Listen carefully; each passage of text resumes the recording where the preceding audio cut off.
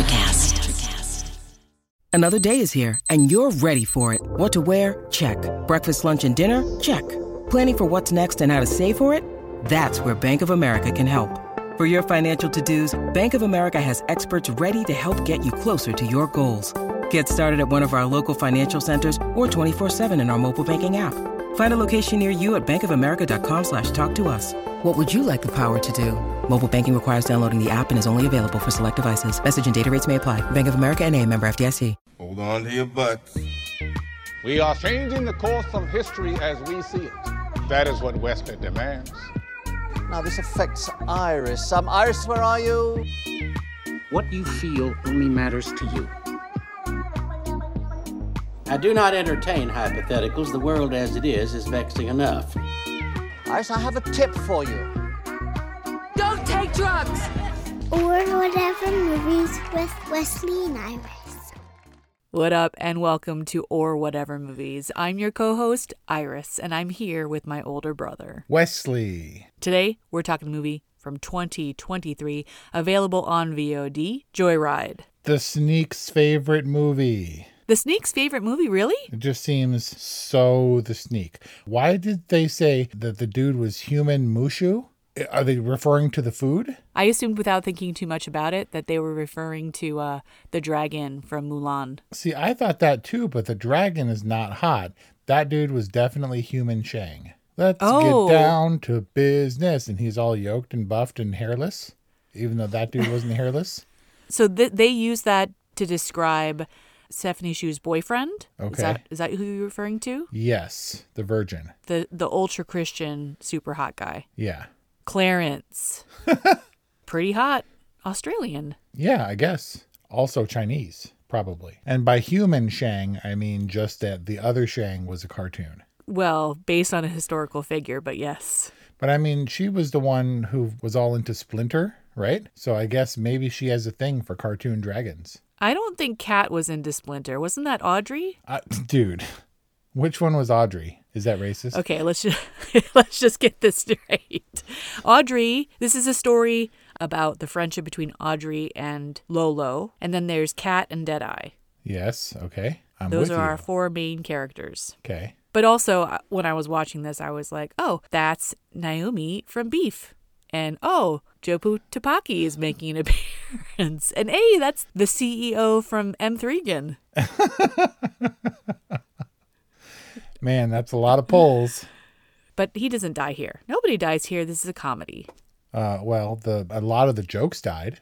I feel like this is the worst possible movie for you to be reviewing, considering the funk that you're in right now. That is why we're going to be discussing this. I'm going to be interviewing you for this discussion. Well, hey, it's easy to rip on this film, but I think I have more to offer, so let's go. What? LFG, bro.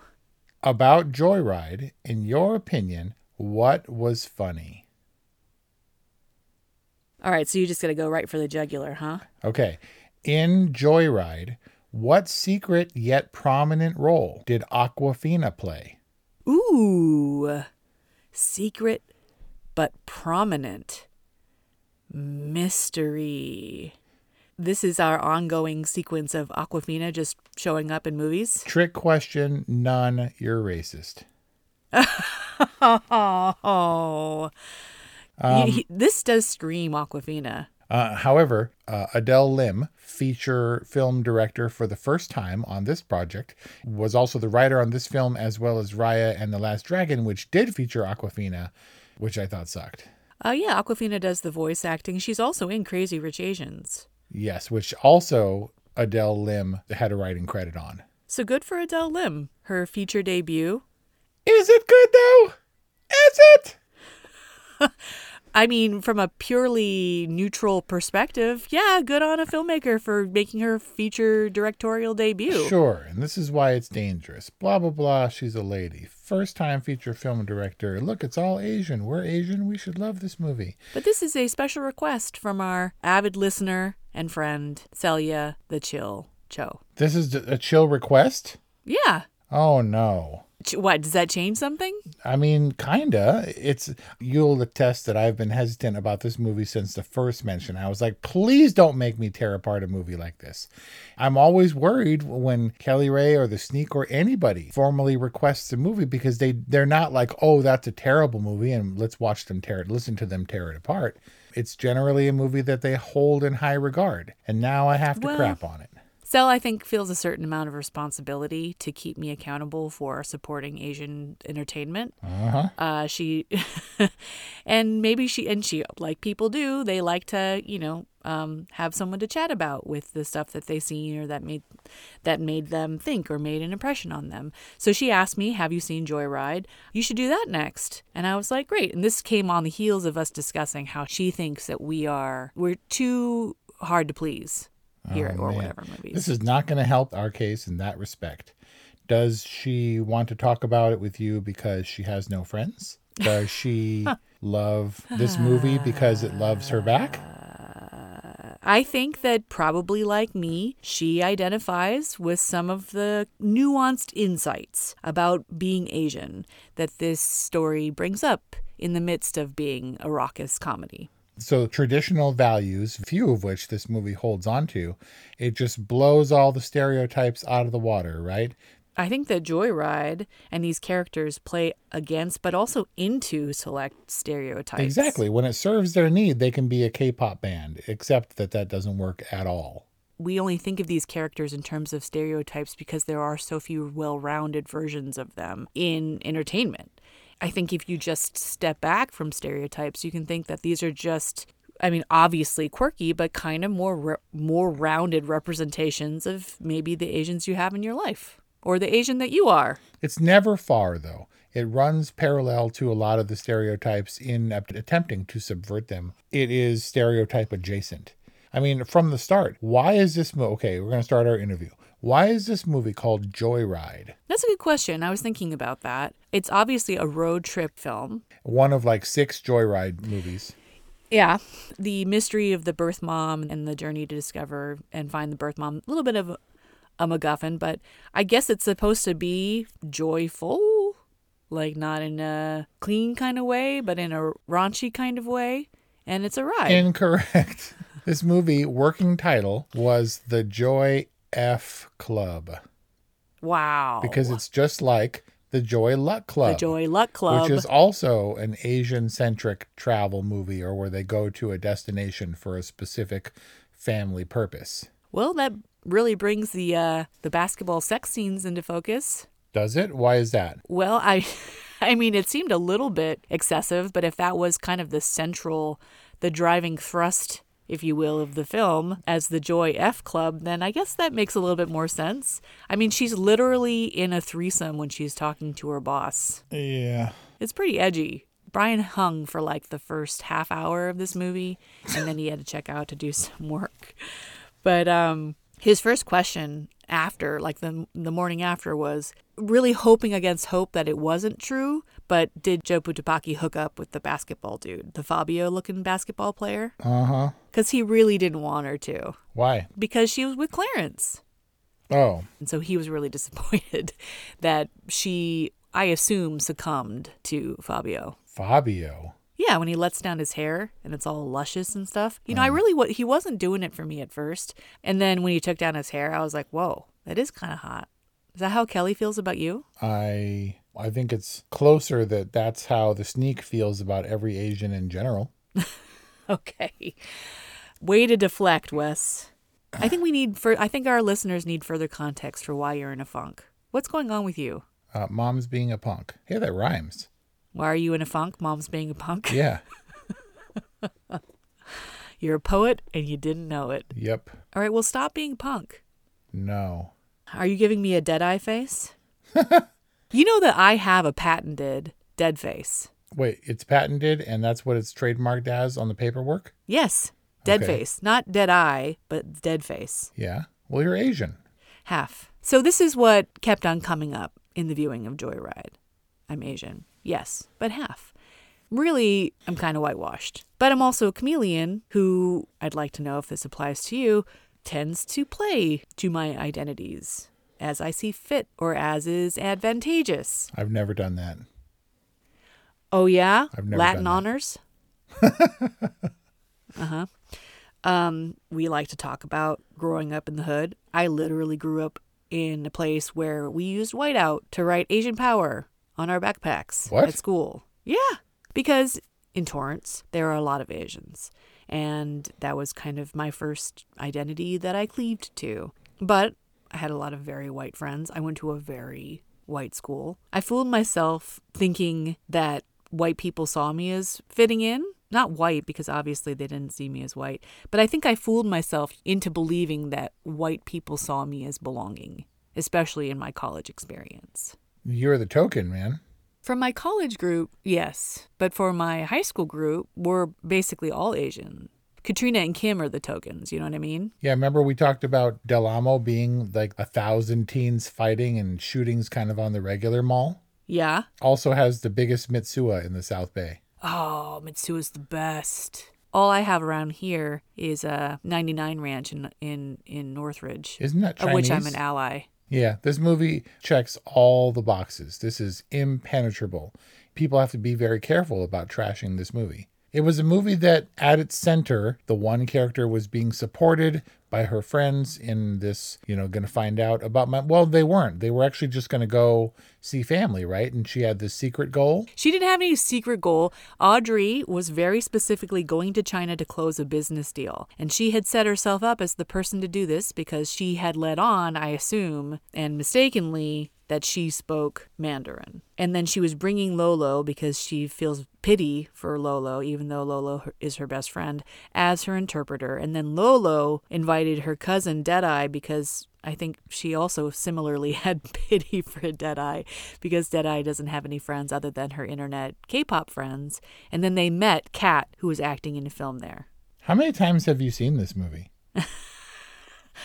It's not that convoluted of a premise. It becomes about this journey of discovery, her identity. Oh, she's Chinese. Oh, she's Korean, and Koreans hate the Chinese. And at least she's not Japanese, because they both hate the Japanese. But she goes to find her mom, and it's got this chewy center of emotionality or whatever, surrounded with a candy coating. And I wonder if those things play at odds.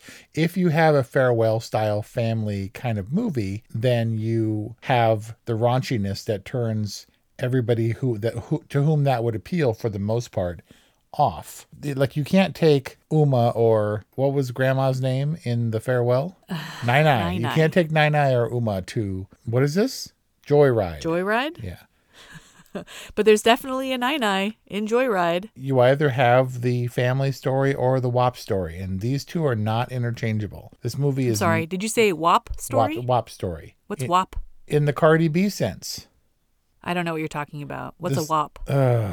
Isn't that like a racist term for an Italian? No. Wow. Are you or are you not a garbage American?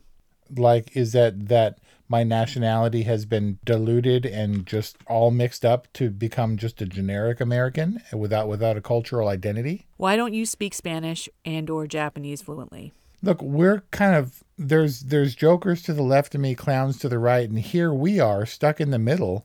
We're supposed to be all things. That's why we're opportunists. It's why we're like, I can be Latin when it comes to getting into school, because being Asian certainly doesn't help me to get into UCLA. And I can get Latin honors, and then we can pick and choose, because we can't be both things. Spanish is hard enough. I took Spanish in school because Japanese required another alphabet. We're Mexican and Japanese, which just makes us Southern Californian. How do you feel about not speaking those languages? I don't think I can go to Tokyo and be like, I'm home. This is my people. No one else is my people, arguably, than in Southern California, where it doesn't matter the nationalities blending or whatever, because we're a blended people. You know, it's funny. Mexicans can always identify that I'm Mexican. Like, I'm not sure what it is, but they always know.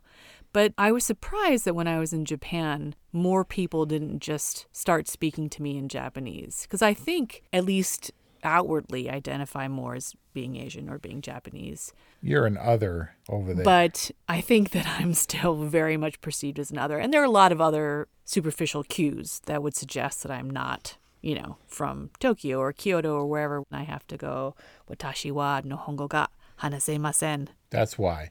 Do I feel shame at being a garbage American? Not really, because it doesn't really factor in until we're in those situations in other countries where we're really put to the test. But I cut my hair and met you in Cairo and got all possessive and stole you away. And I was walking around Cairo with my sunglasses on and people would not stop talking to me in Arabic.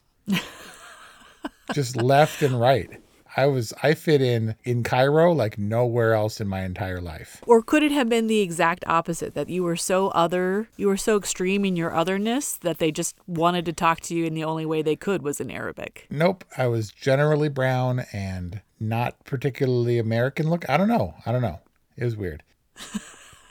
Speaking of Fat, whom I affectionately call Fat, and whose real name is Jeanette, this totally made me think about her. She recently sent me a text. It was of a picture. It was of one of those, those word art things that people have hanging in their homes. Yeah. Like Carpe Diem and Live, Laugh, Love. I like to cook with wine. Sometimes I put it in the food. Namaste in bed. She sent me a picture of one of those that said, the best memories come from bad ideas done with best friends. And and it was so true, and it totally made me think of Joyride. Oh, a nice way to bring it back to the movie. Right? Because this is all about, it's all the things. It's the chewy center and the raunchy comedy, but at the heart of it, it's a search for identity.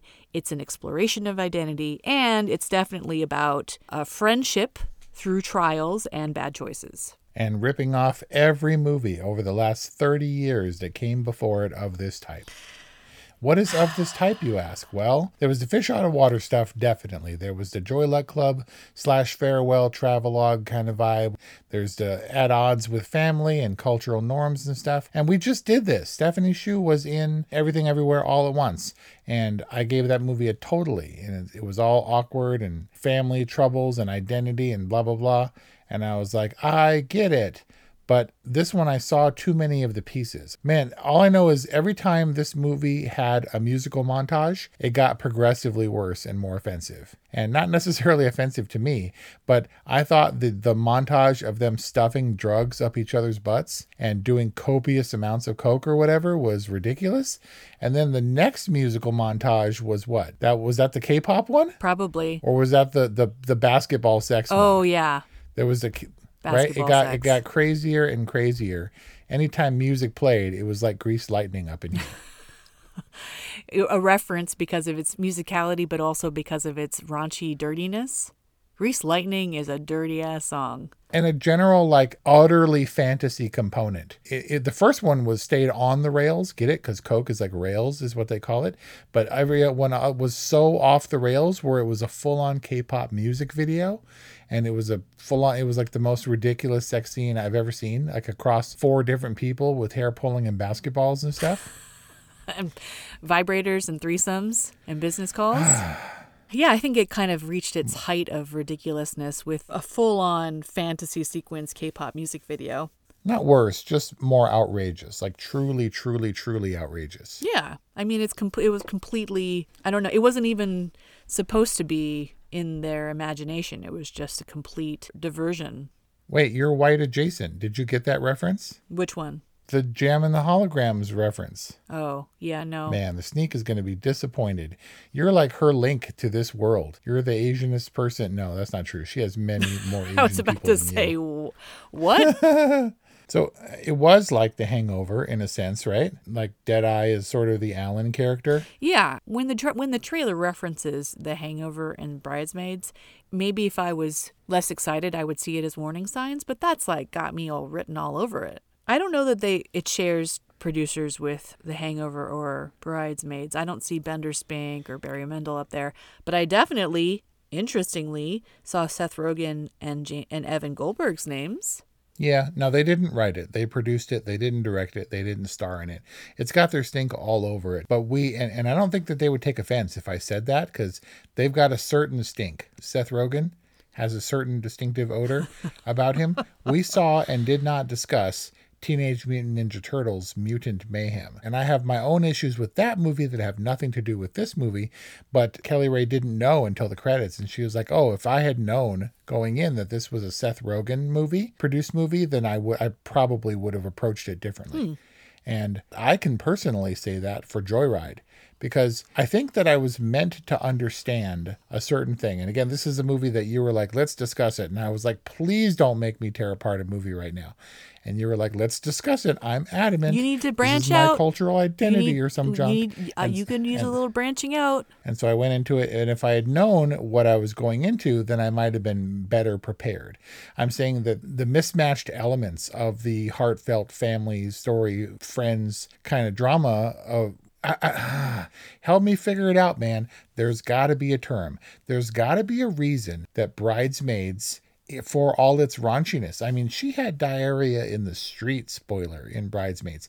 That scene in the wedding dress shop was so patently ridiculous. And I'm guessing that there's nobody listening who has seen Joyride and hasn't seen Bridesmaids. That simply hasn't happened, right? I think the best parallel to the diarrhea scene in Bridesmaids is the cocaine scene on the train. And the difference between those is active versus reactive. I think that was the moment in Joyride where we lost Brian, because he was like, that's just ridiculous. And aren't they all going to die from that much cocaine consumption? And so that's my question. Why does that scene in Bridesmaids work? Not only as being funny, but in terms of not realism, because that seems absurd. What made this movie, every single element, what made me go, that was kind of mishandled? Because the plausibility in a raunchy comedy should not be the issue. When characters in comedy are reactive, it's funny. And when they are active, that's not where the funny comes from. It's the results of that activity that are funny. And that's the difference between the diarrhea scene and the cocaine scene. Which is the diarrhea scene? The diarrhea scene reactive, right? Because they go to the they go to the Brazilian churrascaria. Yeah, now we're on the same page, term-wise. Okay, I don't feel like any of the big set pieces in this movie worked for me. I didn't feel like they were real. Maybe they were too active, too assertive in their, this is funny! Don't you see it's funny? And I was like, no. Maybe because it wasn't reactive. There were similarly absurd elements for sure in Everything Everywhere All at Once. This to me is the difference between Bridesmaids and Ghostbusters. Paul Feig's Ghostbusters. The all-female Ghostbusters. It simply stopped working. And you have to be like, oh, but you're trashing a female-led movie. No, that is entirely not the point. The jokes refused to land. They were obstinate in their refusal to land. Like, I didn't laugh the entire time. Kelly Ray laughed a couple of times. She started with the kid saying, this playground here ain't for ching chongs or whatever. And then she punches him, and then he gets kicked out of frame by the swing. That was pretty funny. It was really funny. She laughed a couple of times. So you dead-eyed? You like dead-eyed this whole movie? Bridesmaids. Okay, what's Bridesmaids about? Well, at its core, I think all of these movies are four mismatched friends thrown together in a situation they ordinarily wouldn't be in. And they come with a single goal or whatever, to be bridesmaids, to be Asians representing abroad or whatever, to be in Vegas for their friend's bachelor party. And the humorous situations that arise, and when each of them is faced with a dilemma, how they react and bring their own personalities. What are Alan's uses in Vegas? I don't know. To roofie everybody. I guess he's the one to take the hit from Mike Tyson when nobody else could possibly take that hit. The point is that they're thrown together in an unfamiliar environment. They're all different fish out of water, and hilarity ensues. I assume, is that what you're digging for? So where Joyride succeeds, where Joyride soars, dare I say, is in its insightfulness. Listen, I wasn't laughing out loud. I find a lot of the raunchy stuff to be kind of distasteful, but I found a lot of the insights to be funny and touching, heartfelt. I think it's Deadeye who said my biggest takeaway, which was, what does it matter? I think she's trying to make Audrey feel better for being Korean. And Deadeye says, what does it matter? We're all going to walk around hunched over with our arms behind our back. And then she does the impression of every Asian person that you ever see taking a walk in Torrance. And it was so true, and it was so sweet. And there were other little nuanced insights about what an Asian American or a first generation Asian in America experience is like, and also how that kind of just transcends into what it means to be friends. I didn't get the Japanese hands behind the back thing. It's not just Japanese, it's all Asians. That's the point. Well, whatever. I'm saying that you're right. I think that's the point. I missed the Asian friends thing. So let's be clear. I have no problem with the cast. Everyone was strong in their own regard. The exact same way I feel about everyone in Paul Feig's Ghostbusters. Whereas in Bridesmaids, all their strengths were evident, and I think they played really well. They were just sort of hapless in this movie. They were put into a movie of absurd situations that I don't think was handled particularly well. All that to say, there may be some truth underlying in their interactions, in the scenario, in their grasp of the problems that they're facing and trying to establish their identities. Maybe just not for me. The contrivances, the tropes that they both bounced off of and played into, the implausibility, that's my thing.